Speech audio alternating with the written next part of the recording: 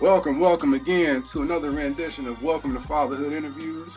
My name is Sir Royce Brialis, and I'm with my prestigious co-host, Dr. Raheem Young. How's it going, my brother? Everything's well, man. How things on your end? Man, all is well as well, my brother. That's I'm good. also pleased to announce this is a long overdue interview. I'm so excited for this one. We have a special guest, David Bencivenga. Did I get the last name right? You did a good job. You really Yes. did. You actually Yes. that's much better than phonetically. It just makes sense. So Bencivenga. So you got it Right. right. Yeah, long overdue, and just appreciate the opportunity to jump on here with these fine fathers and these gentlemen. So looking forward to the conversation. Yes, sir. Yes, sir. So tell us a little bit more about yourself, man. How many kids you got, what are their ages, and also what do you do for a living or for a purpose? Okay. Yeah. So I just got in the major leagues of now I have three kids. So I Yeah. have just a newborn as of July 1st, a blessing.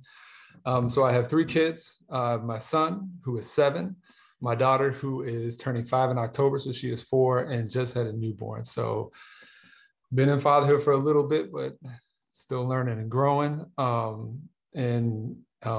Yeah, that's my purpose. If you're talking about purpose, is being a father.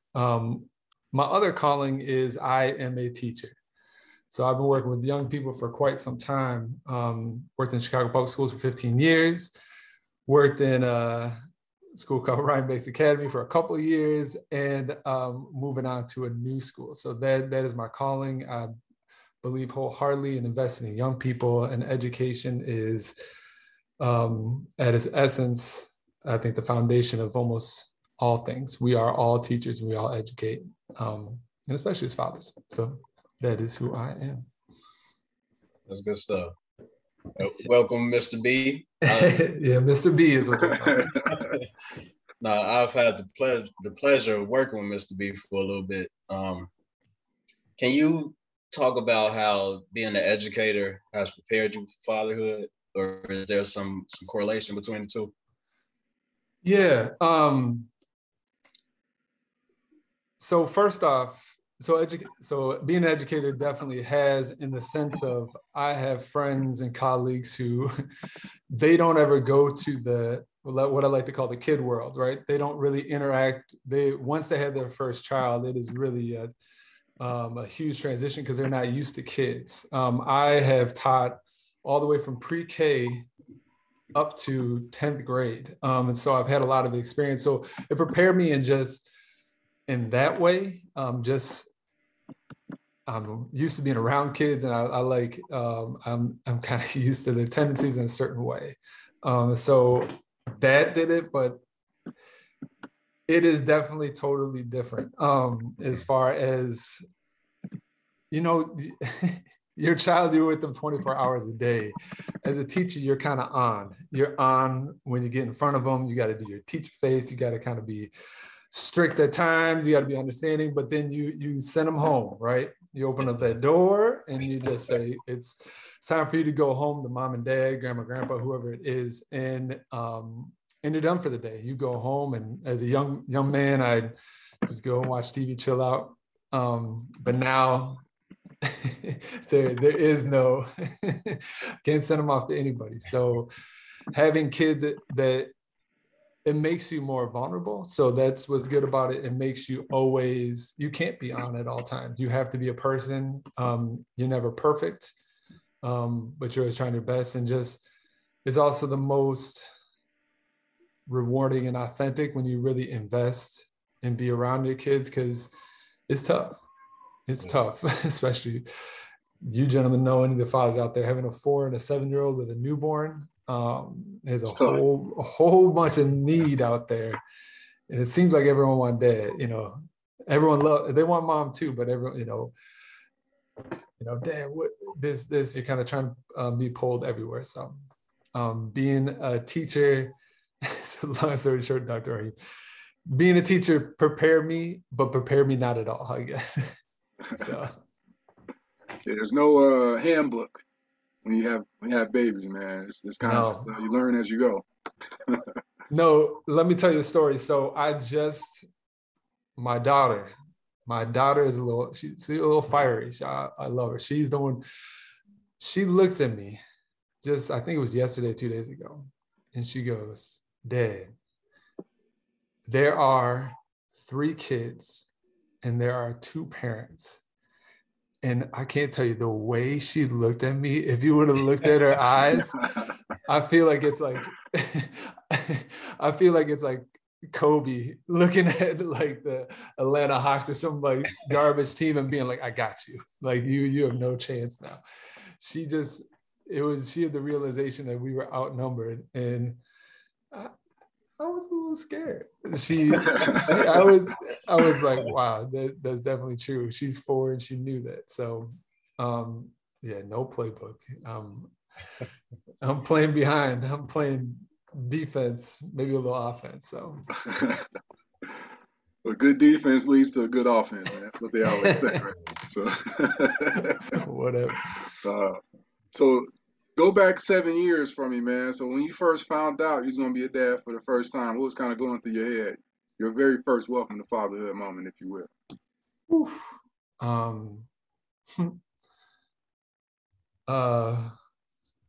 You know, it was excitement, but it was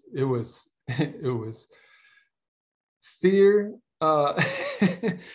You know, so for me, I don't know if you two have this experience, and I don't know but I always wanted to be, and I know a lot of us do. I always wanted to be a father. That's really been my number one dream, is to have a family. In fact, my wife knows this. I love her, but I didn't always think about marriage. I thought about fatherhood.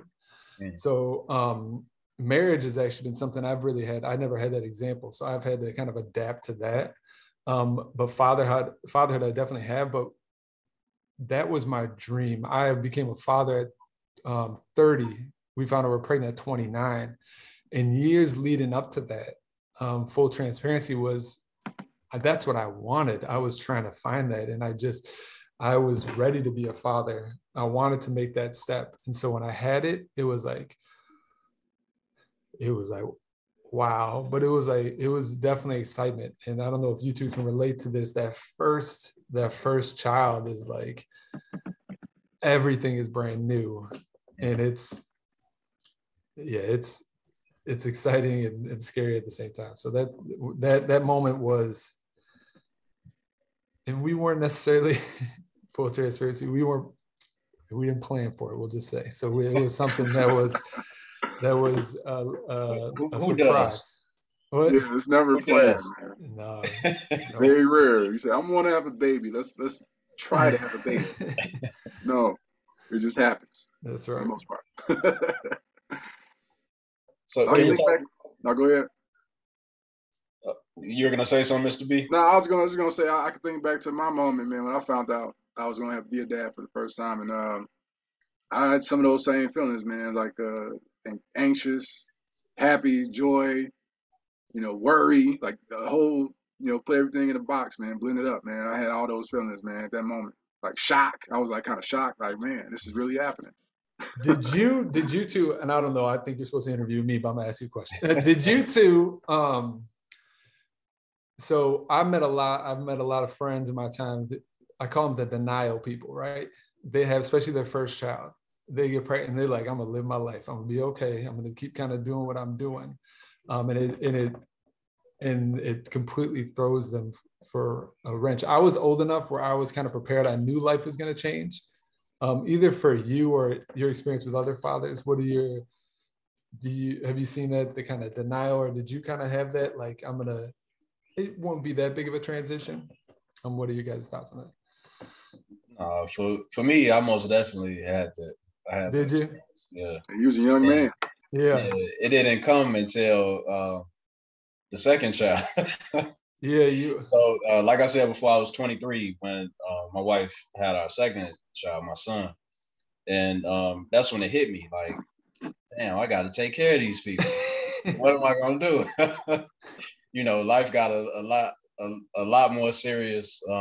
That responsibility thing kicked in major. So I do understand what you're saying.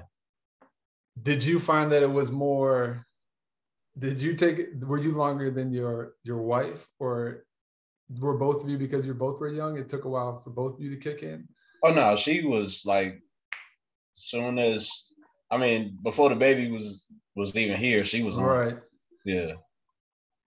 And so her motherly instincts kicked in real fast.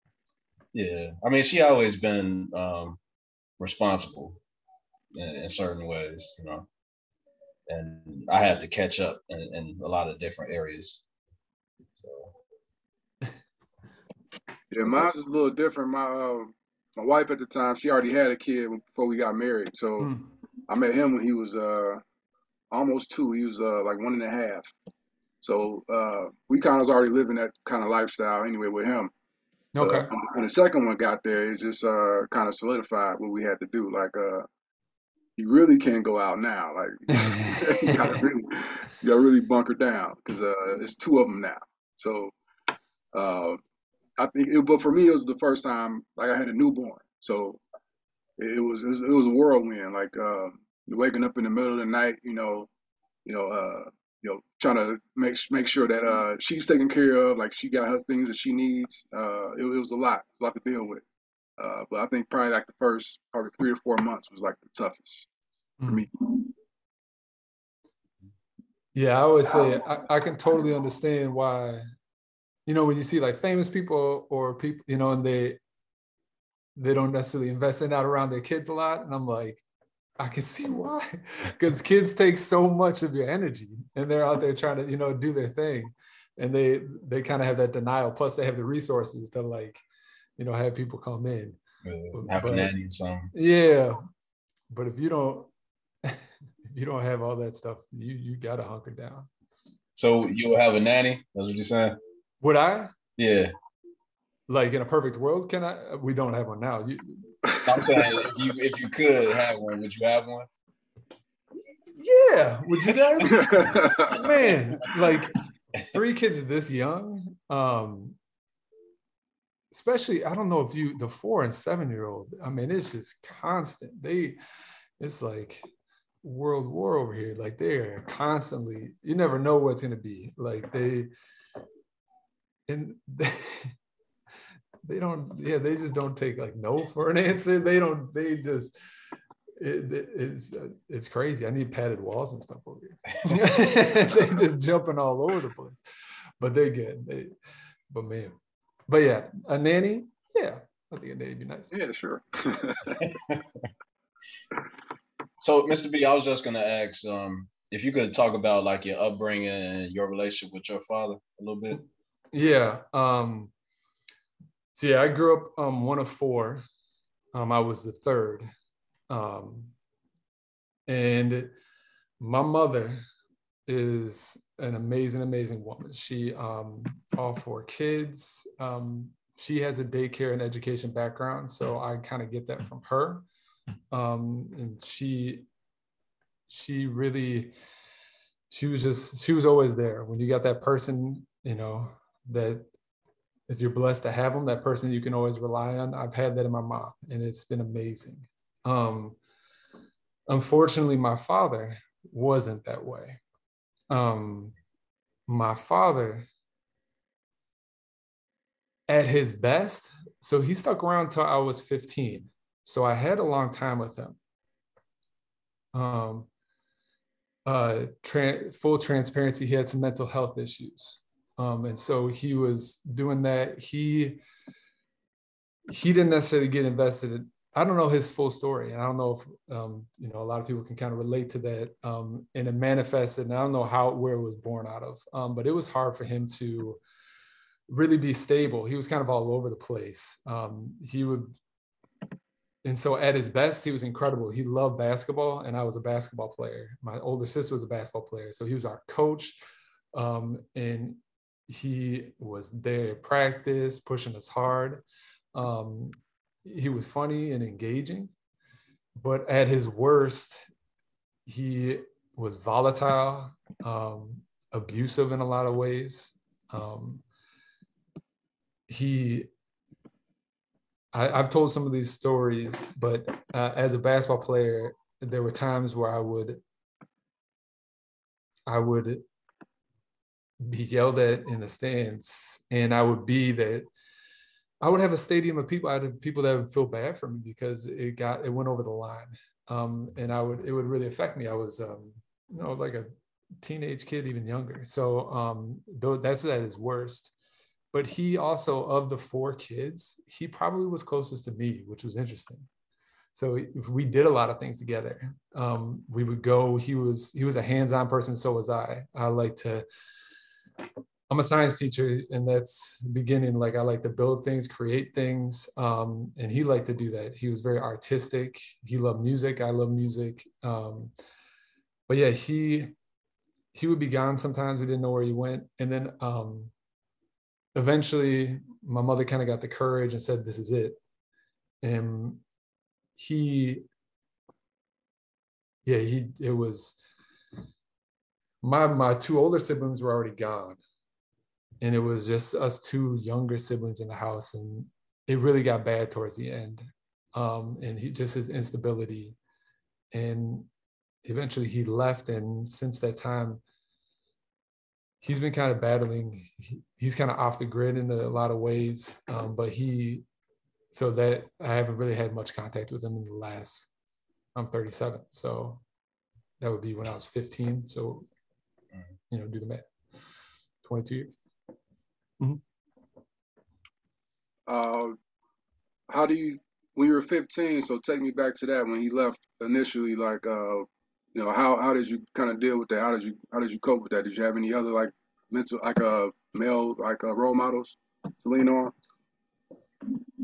So my community, so I'll answer both. So I didn't handle it very well. I got aggressive. So I remember when I first saw it, because I saw my mother crying, that really got to me. And that happened beforehand. But I put holes through the wall. I was very angry. I was very angry for a long time, very angry. I was in a community where generally people had a nuclear family. I'm not saying that it was always stable, but they generally had a father and a mother. And so I really couldn't turn to anybody because they didn't really understand. I don't know. I felt like they were kind of like, it's one of those things too. In my community, people don't really, I don't know, no one really invested in me, I guess, in the ways that I thought they should have necessarily, like kind of really see, oh, I can see something's wrong. What's kind of going on? They kind of just let me go about my way. And to be honest with you, I probably wasn't, and to this day, I don't really open up in that way. And so, but I was, as you can imagine, as a 15-year-old boy, like that's prime time, right? That's like you, in my estimation, you need a father.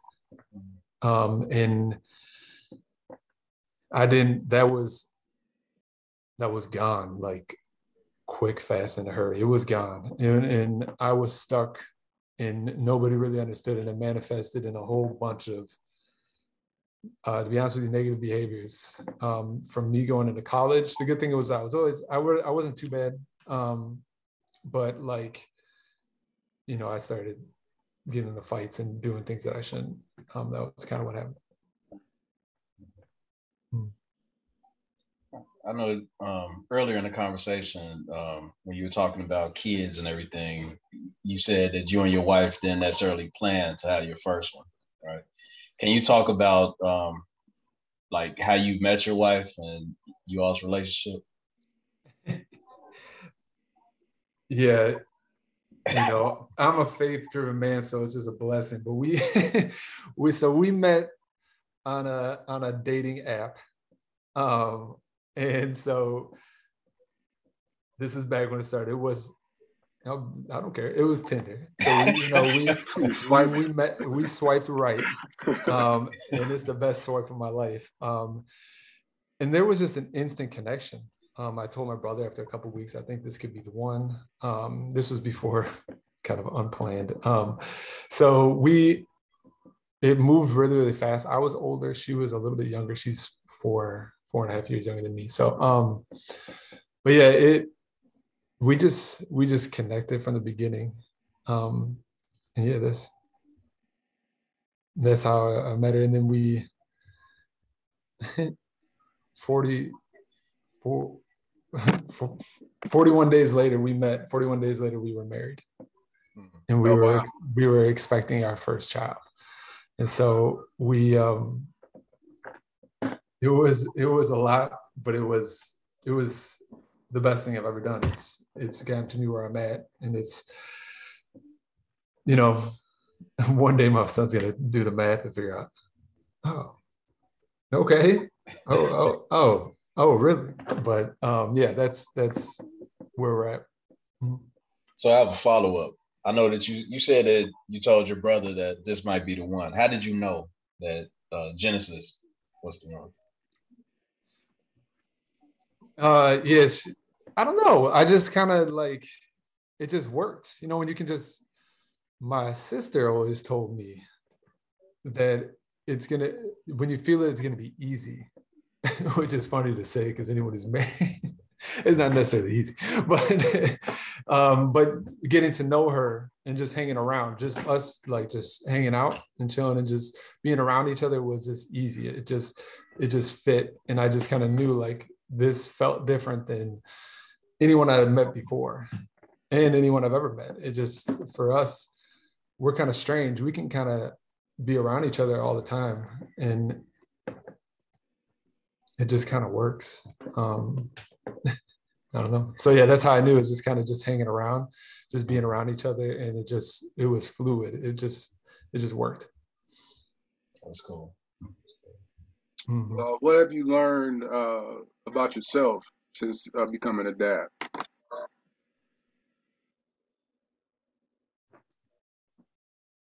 I've learned that I can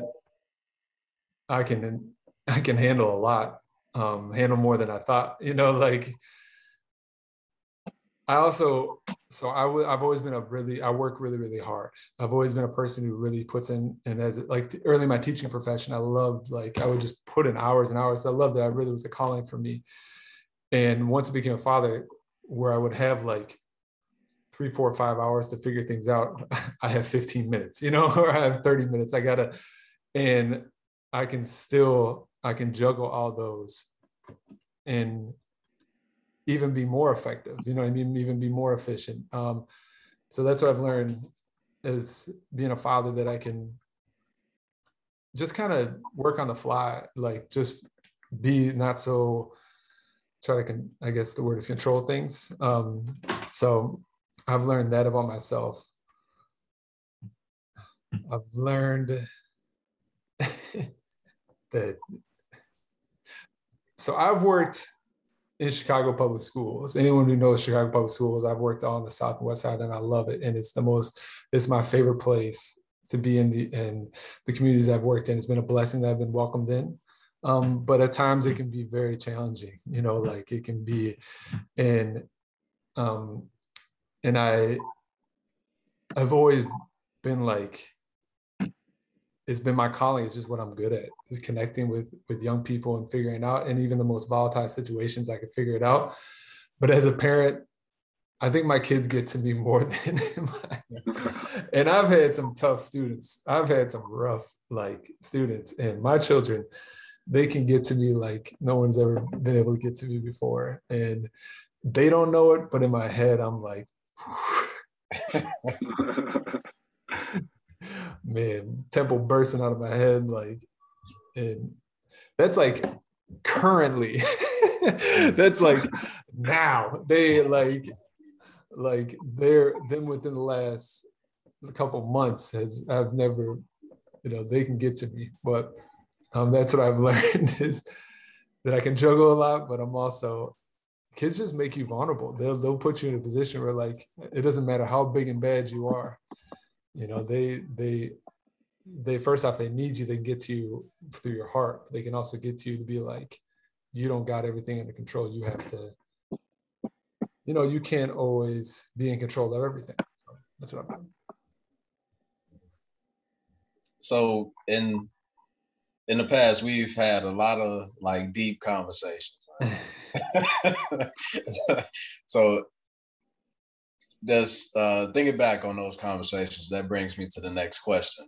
if you had the power to shape or mold the world in any way that you could to make it a better place for your three children, how would you do that? Yeah, we have had some deep conversations, and I love this question because at the essence, that's, I believe, why I'm meant to be on this earth is to create a better life for my children, and what I can do to make a better world for everybody's children. You know, we've talked about. So I happen to be in a multiracial relationship, and especially in this country, but worldwide,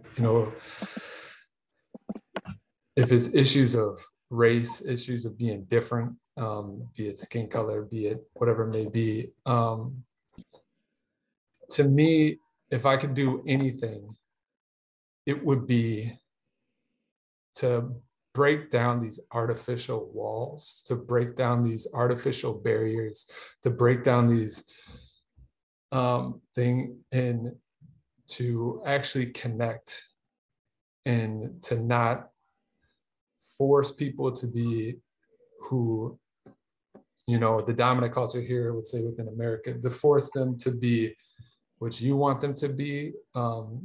What's the word now? Plurality, right? To really give people that autonomy to be who they are, and to be around people that are different, to be around, and this is of all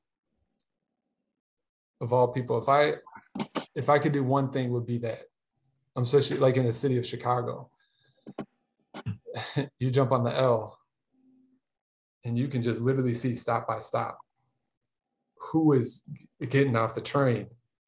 And it's pretty homogenous. It's like one people are sticking, they're this, and they get off at this stop, and they're this, and they get off, and it just changes. And you can just see it's just so segregated.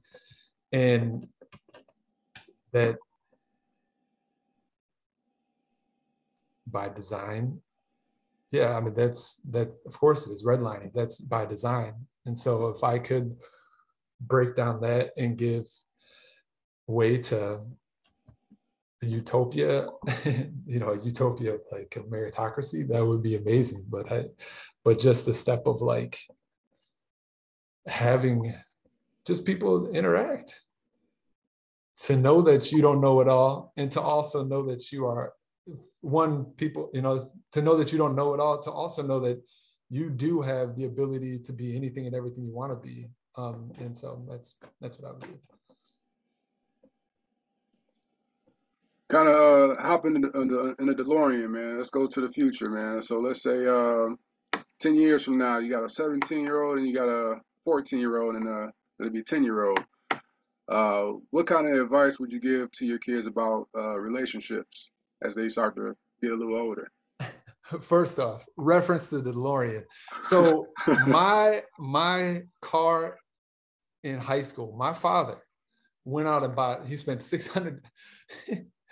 I was like, I wanted to get like a really nice, I want to get like a nice car, like girls or whatever, people be able to see me. And so I'm telling my dad all these different cars I want. He comes home and he had bought a $600 car that didn't work, didn't have a rear view mirror, was a garbage. And it was a car called a Pontiac Fiero. Oh. And so what that is it's like a DeLorean. DeLoreans are cooler, but it has a engine in the back. So my engine was in the back. It was a 2-seater. And it was so small that you literally, I couldn't, and I'm 6'3", you don't bend your knees. Like when you sit in it, your legs are straight. And that was my Pontiac Fiero. And the word on the street is if it got hit on the side, it would explode. So shout out to DeLorean. If anybody wants to check it out, look up a Pontiac Fiero. It's got a weird cult following, but that's the car I had.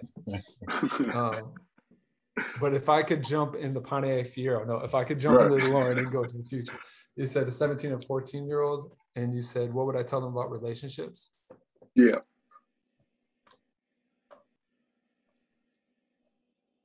I would say, first off, I would never want to, I I would never want to. At times I feel jaded. At times I feel that I don't open up, and my wife at times will be the same. And I wouldn't want to steal that innocence. I would want them to build relationships, authentic connections with people, and be open to that. If someone shows genuine love and you can feel that, first off, you don't be afraid to be that way too. If it's a friend or anything, you know what I mean? Like, it's okay to care about people. Unfortunately, I've been hurt in my life.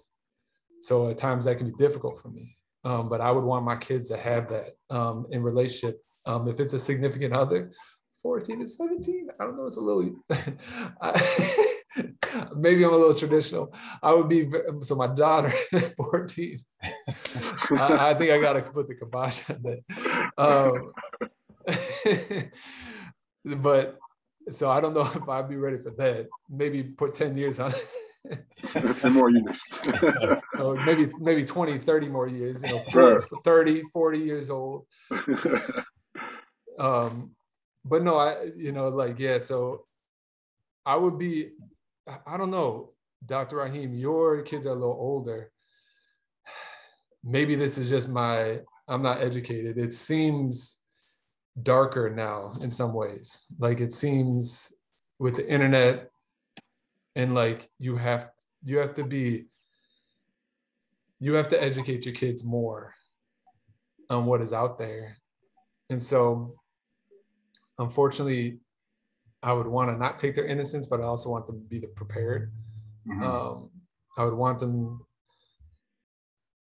to be confident in who they are. My kids are multiracial. My wife is Black. I am white, and that I think they're going to navigate the world. I think there's more multiracial kids out there, a lot more. There's tons of, obviously, examples for them.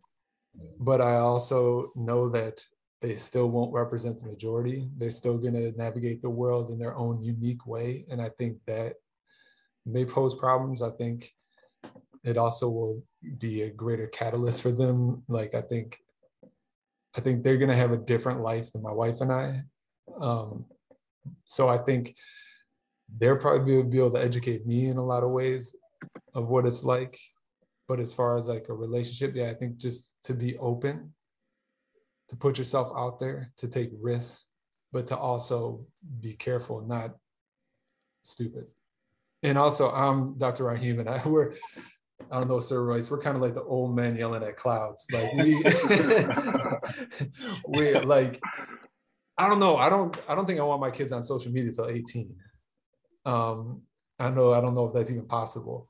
I would really not want them to have a phone, but my kids on my phones now, so I don't know how to stop that. But I want them to have person-to-person relationships. I want them to actually be on, if it's sports teams, after school clubs, interacting with teachers, interacting with adults, church, actually being out there, person to person, connecting, overcoming things, like being challenged if it's on a sports team, being challenged if it's camping. They got to figure stuff out if it's whatever it may be, if it's traveling. So long story short, to be open, to also be weary, but to take chances and take risks. So that's what I tell them. So if your son or your daughter came to you and was like, Dad, I just met, this person, and I feel like they're the one, and I think I'm gonna marry them, and but I met this person 45. What'd you say? 45? 41 days. 41 days. 41 days ago. What would you tell them? Absolutely not. Man, I'm putting that. My family didn't handle it the best way, and I can totally understand why. If that happened, well, I would have experience, but I hate to say it, especially with a daughter. I feel like I now have 2 daughters, and I had a friend, and I remember his father. He was he was the man, you know, he's the husband or the groom, and his wife, now wife, and the father was having a hard time, and I was like, wow. But now I totally get it. Like it, I think that would be really difficult. But yeah, after 40, I mean, I'd be okay. I think it'd be tough too, like age wise. Like I think I would. It would be. I would let him do it. Like I don't feel like I'm not going to be. I'm hopeful that I cannot be a judgmental parent. Hopefully, I can give them the space to make their own mistakes, as much as that may hurt. You know, I hope that I can give them the space to do things. Like I will, and I really hope that I can. You know, but I don't know, Dr. Raheem. What would you if you're there like at 20? Man, this is happening. What do you? How are you feeling about that? Because I was 20 when I met my wife, and right. 21 when I got married. I don't know, man. I wouldn't recommend, doing that, following my path in that area, being so young, and because it's kind of like a recipe for disaster. Mm-hmm. But then at the same time, I can't be like, don't do it because I did it, and things seem to be working out okay. So, I mean, you got this nice painting over here. I mean, it seems like it's working out real nice. So do as I say, not as I do or did. Not as I did. Right. I mean, that's a tough one, man. I don't know. I think I would have to meet the person and then like decide, or then like give advice based on how I perceive the person. Man, that's still tough though, because you don't really know that person. Like that person is showing you their best self. Like when you first meet them. You know what I'm saying? True. That's true too. Don't you think too, like I was just thinking in my mind, like it's difficult because don't you think some of your quote unquote biggest maybe mistakes or things that are really what led to the best things in your life? You know what I mean? Like, because I was thinking to myself, like everybody, as a father, you want what's best, right? And you want them to go about life and that it's going to, they make the right decisions. But it's first off, it's not realistic. Second off, like I just said, if I really want them to take chances, if they take chances, they're going to really they're bound to make some real mistakes. Yeah. And are they actually mistakes? So they're not. They're not. That's exactly it. Yeah, it's a lesson. Yeah. How did your mom take that news when you told her that you was about to get married after 41 days? So I didn't tell my family right away. I told them about my kid that I was pregnant, but we took a little while to say.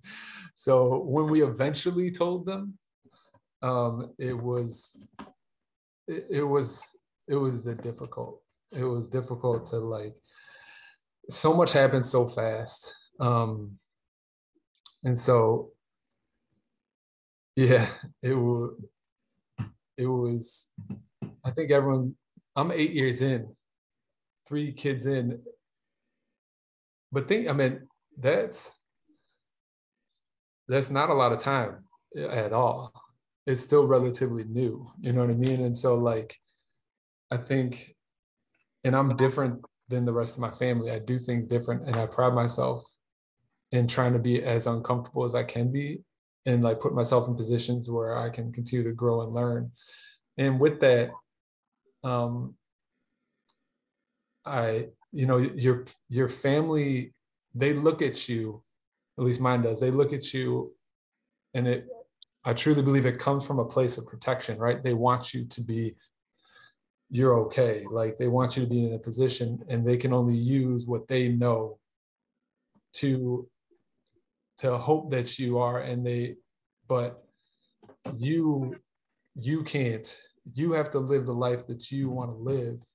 And no matter what they assume or how they feel, you have to, because they're gonna have that feeling. They don't want you to jump into the pool. They don't want you to fail. But if you want to put your, if you want to really take risks, if you really want to do live a fulfilled life in my eyes, you just have to go for it. So long story short, I think my family is still grappling with the fact of like my life, the acceleration of my life into being married, having 3 kids. I live on the south side of Chicago. I love it. And so that whole entire thing is, that's where we're at.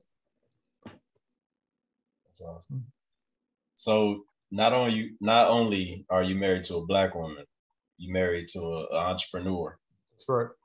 So can you talk about those dynamics, how being the entrepreneur weighs into you all's relationship and your parenting? Yeah, my wife, so she has challenged me in ways that I've never been challenged before. Both, I don't know what that word is. Both, and like both culturally. Growing up, I grew up in a predominantly white community as well as my family. And so that has been really, and then I taught in Chicago public schools. But once I married her, that's where my real education began, to be honest with you, to really realize to really start to understand different people, different cultures, the way people live, the way they think. And so entrepreneur, just by being who she is, she was like born an entrepreneur because she had the odds against her and her father. So to see her navigate the world has really been amazing, challenging at times, been, challenge who I am, challenge who I really feel, challenge the decisions I've made in my past. So, and it's made me a better man. And I'm just blessed to continue to be challenged. You know what I mean? Like to continue to be challenged. And I live in that type of relationship, and I actually thrive. I don't know, but yeah, so her entrepreneurship extends, that's just a word. Her DNA is like, if you call it entrepreneurship, but she's just that way. When she approaches life, she approaches it in how can I create my path? She never tries to take a path that is there, and that can be tough. You know what I mean? Like, I was part of the business. She has Lorenzo's Frozen Pudding is her business. She's doing fantastic, and I joined the business for a while, and that also was just an amazing learning curve to see what it really takes to create, to innovate, to really, because teachers are generally traditional, right? Teachers, they go to school, they get their education, they teach, they live a traditional life, they get married, they do the whole thing. They tend to go, they're very traditional. Entrepreneurs are everything but traditional. A lot of them, like, they try to figure out, like I said, they go against the grain. And so, from the smallest things of like ordering food, she like, for me, I order something and I'm good. She has to like look at it, how she wants it created, how she's going to tailor it in the way that she wants to be tailored. And she really is always creating, and it's exhausting at times. Like, just be okay.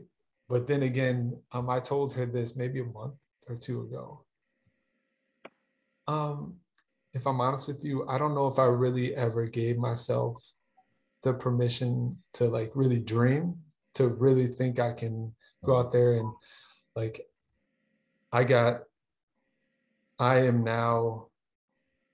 just left. I was a school administrator. I was a principal of a school. I'm now in a new leadership role. I went to school. I got my principal endorsement. I'm going to get my doctorate. I want to create things, experiences for students within the educational landscape and potentially outside, if it's higher ed, if it's something else. And I never even thought that way at all before I met Genesis. I was, I'm going to be a teacher and that's what I'm going to do. So she's challenged me in that way. But she also, okay, yeah, I lose my train of thought. Yeah, it's, but yeah, it's exhausting. It's exhausting because it's not a stable life. It's a high and low life, but you got to stay consistent, right? And that can be difficult. You guys are doing it now with Welcome to Fatherhood. All the entrepreneurs out there, everybody creating, it takes a lot of courage. It takes a lot of courage and bravery to continue down the path and to believe in yourself when it's so easy not to just fall in, to just say, I'm going to go ahead and get that job, or I'm going to do what I got to do. And so I give it up to her, and she's taught me. But yeah, it's continued. Like our lifestyle, we love it. We're okay because we're continued challenged, but it's not, it's not always, she's got this stable corporate or, whatever job, and I've got my teaching job, and we just kind of live in life, and we doing, college, marriage, white picket fence, go on, build our retirement, whole thing. No, she's out here hustling and doing what she has to do and growing her business. And I'm in some ways trying to do it myself within education. So, yeah. Which one of your kids is most like you, if you had to pick? I know you're the newborn, you don't know yet, but out of the 4-year-old or the 7-year-old, which one is most like Mr. B? I would probably say my son. Like I am goofy by nature. Like I'm just I'm tall and lanky and kind of goofy, and I like to have fun and like it. And so he has that spirit as me. Like I never try to be the coolest guy in the room, right? Like I'm perfectly fine being a nerdy science teacher. Like kids think they're making fun of me by calling me Bill Nye. No, like I'll take on the Bill Nye anytime. But yeah, he has a love, just kind of a real beautiful spirit. He has a real curious spirit, and that's kind of how I am too. He really tries to figure things out, and he just people, he makes friends, and he's a great kid. So I guess he liked me, So, but yeah. My daughter is more like my wife, and she has some gifts. She played soccer for the first. She scored like 5 straight goals. It got to a point. Where the other parents were like, "Whose child is that?" And I'm like, "Me." like she has that kind of more fierce. And then we'll see number 3. That's the cool thing about being a father, right? Is they're each unique, and you don't know, like, at least how I feel just blessed that I even get to be their father, because you get to just see them grow up. You get a first row seat to see who they're going to be. And they're going to turn in, they've got their own destiny. They're going to turn into who they are, their personalities, who they are, what they like. And that's exciting. Mm-hmm. So yeah, my son, I would say, like, before, I guess I want to say congratulations to you all. I saw the post. It was about Lollapalooza this past weekend, and how like the pudding sold out. She sold out. So I was the one who brought all the boxes in. That's another problem of being an entrepreneur's wife, is when nobody else can do something, guess who's got to do it? Me. Every single time. No, it's but I was the one who came in, and it was a whole 8-foot freezer plus a whole entire enormous freezer that Lollapalooza, and it was and she sold out. So yeah. Sorry, did you have what was your question?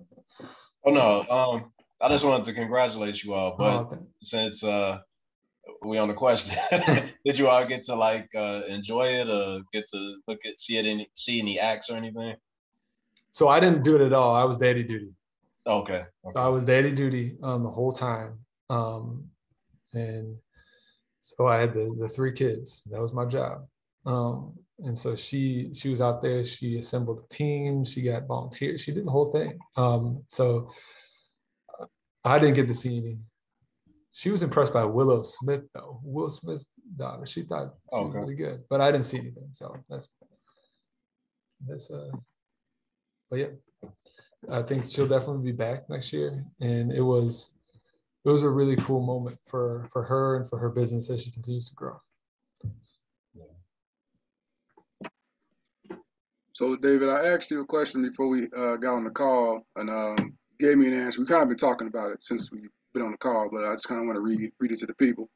The question was, what does fatherhood mean to you? And David, you said, it's my calling and purpose on this earth. Real short, real sweet. Can you elaborate a little bit more about that, especially after having a new addition to your family? Like how do you feel about that purpose and that calling now? Yeah, it doesn't matter. It doesn't matter what happens. It doesn't matter what happens in my life. Like I just said from a little while ago, I am blessed with this opportunity with these 3 kids that are my actual blood, that they're my children. And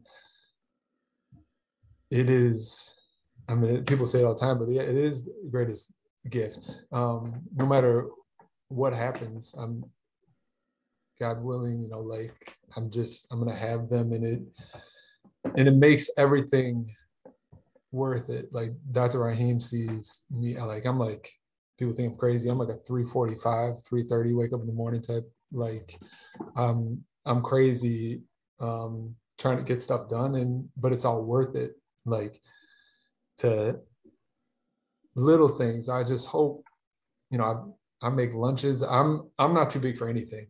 I'm not one of those fathers that, I'm not going to do this, I'm not going to do that. I will do anything and everything.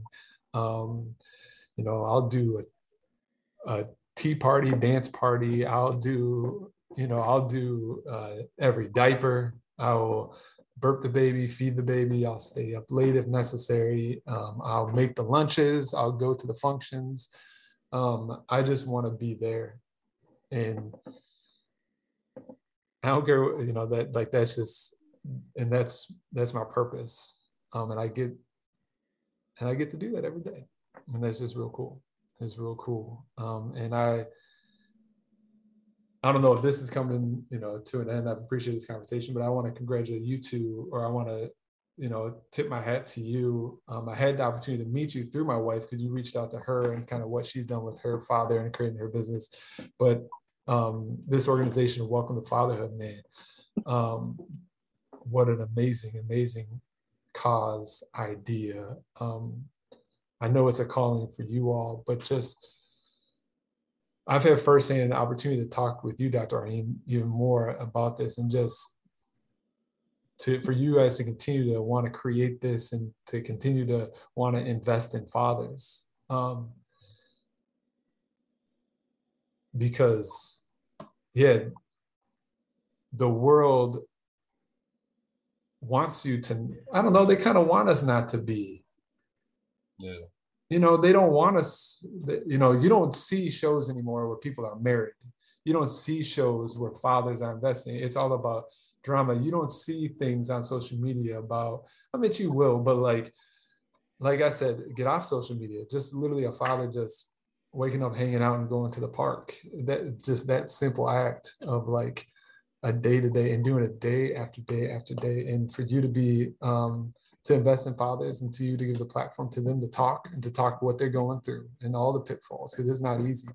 It is not easy. And so I give it up to you all. I tip my hat to you, gentlemen.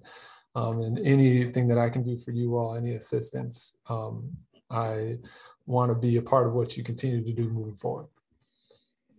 Well, thank you. Yeah, appreciate that. Appreciate the kind words. Pat on the back to some fathers. Huh? Yeah. All right. So I don't have any more questions. I just want to thank you for being a part of this. I know we said before it's a long time coming, but it was well worth the wait, man. It's been a great interview. You're a natural. Yeah, I actually have one more question for you, David. If you had to give advice to any dad that might be listening right now, what would that advice be? Just don't be afraid to be present, even if you feel like you made mistakes, even if you feel like even if this is difficult, even if you feel like your kids are driving you crazy or whatever, if you don't feel like you got all the answers, for you to just be as present as you can be with them, because no matter what, if you can be a positive influence, if you can continue to invest in your child and just be around them, because as a person who didn't necessarily always have that opportunity to have a father around them, and to know what I felt at those times, and to now, my wife and I talking about, we didn't necessarily have we had challenges, and I feel like my kids have got more investment. I'm interested to see how their life is different than mine, to really have a father. And so, long story short, I would just be there, just be present, be the best that you can be, and that's all your kids want, is just for you to be your best. And that doesn't mean that you always are perfect. That just means that you are doing your best, that you are you're there for your kid. If it's a call to be around them, to whatever you can do to just be your best, so to be present. Mm-hmm. That's great. Yeah, I always say when we get that answer, that's the number one answer we get. Like we interview over like 70 dads so far. Well, 70 interviews have been out, but we interview more. But that's the number one answer right there. Be present. Be there. Not just be there, but be present while you're there. Yeah. You know, because they're only kids for a certain amount of time. Like my daughter is 5 now, and I don't know where those 5 years went, man. It's a blur. Yeah, it is so crazy that you 18 years. So when you're growing up, it seems like forever, like a year, like time. But 18 years is just not a lot of time. But it literally is the complete foundation of your child. And you don't have you don't get to say and all that. You are an important part of that. But it's crazy that that 18 years, man. Dr. Raheem, your kids are getting older. It does fly by. My son is now 7. Yeah, it does. My oldest daughter she just turned 17 last month. My gosh. So she's about to be 18. And yeah, that time it does go in the snap. So man. And you're probably thinking, it's so crazy because do you ever think about the times? I mean, you probably are like, wow, that was tough. But do you really even think about the times you're really stressing out? You know what I mean? Like, do you harbor on those, oh man, this is really tough? Or are you like, man, those are beautiful times, like I really. Yeah. Actually, it's like how we were talking about earlier as far as like mistakes. And so like you could put mistakes and excuse me. You can put mistakes and like difficult times in the same category, kind of. Mm-hmm. It's like if you're able to, I guess, outlast it or outlast those feelings of the difficult time, then you'll be able to develop, well, at least I do, develop an understanding of why you went through that, or you went through that to open this door, things like that. And that's been happening a lot. So like, just a lot of things in my past I'm looking back on them and it's like, oh, that happened, so this could happen.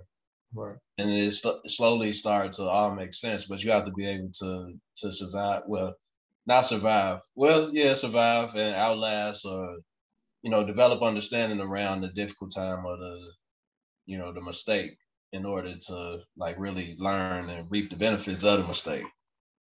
So. Perseverance leads to perspective.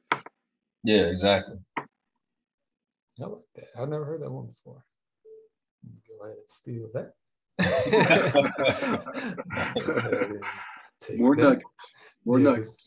Teachers, kids have an attention span of about 5 seconds, so you got to condense a sentence into 3 words. So I like that one. Yeah, so safe to say, man, we're gonna add this one to the Hall of Fame too. Do you agree, Dr. Young? Oh yeah, for sure. Yeah, man. Oh, you got the Hall of Fame, huh? Got the Hall of Fame going, man. We got 2 stadiums now with Hall of Fame jerseys hanging in the rafters, man. So if you had to pick a jersey number, man, what was your number, man? 34. 34. That's what my basketball number was, 34. Nice. So Shaq. It's not like Shaq was eventually 30. Well, what was he? He was 32. Hakeem? No, he was 32, and then he was 33. Hakeem Olajuwon was 34. Hakeem was 34. I got the sentence. Yeah, Hakeem the Dream. Yeah. Like I felt like when I was speaking of basketball number, like 23 was solid ground, right? I can't do 23. And then I was like, 34 seems like a pretty good number. So, and then it just stuck with me. So 34 is my number. Hall of Fame though, huh? Hall of Fame, yeah. You're gonna have my head big. And then I'm about to walk in this other room right now. And then it's gonna be our pop. Well, enjoy, man. Take at least a minute to sit there with the big head, man. Enjoy it for a second, man. You deserve it, bro.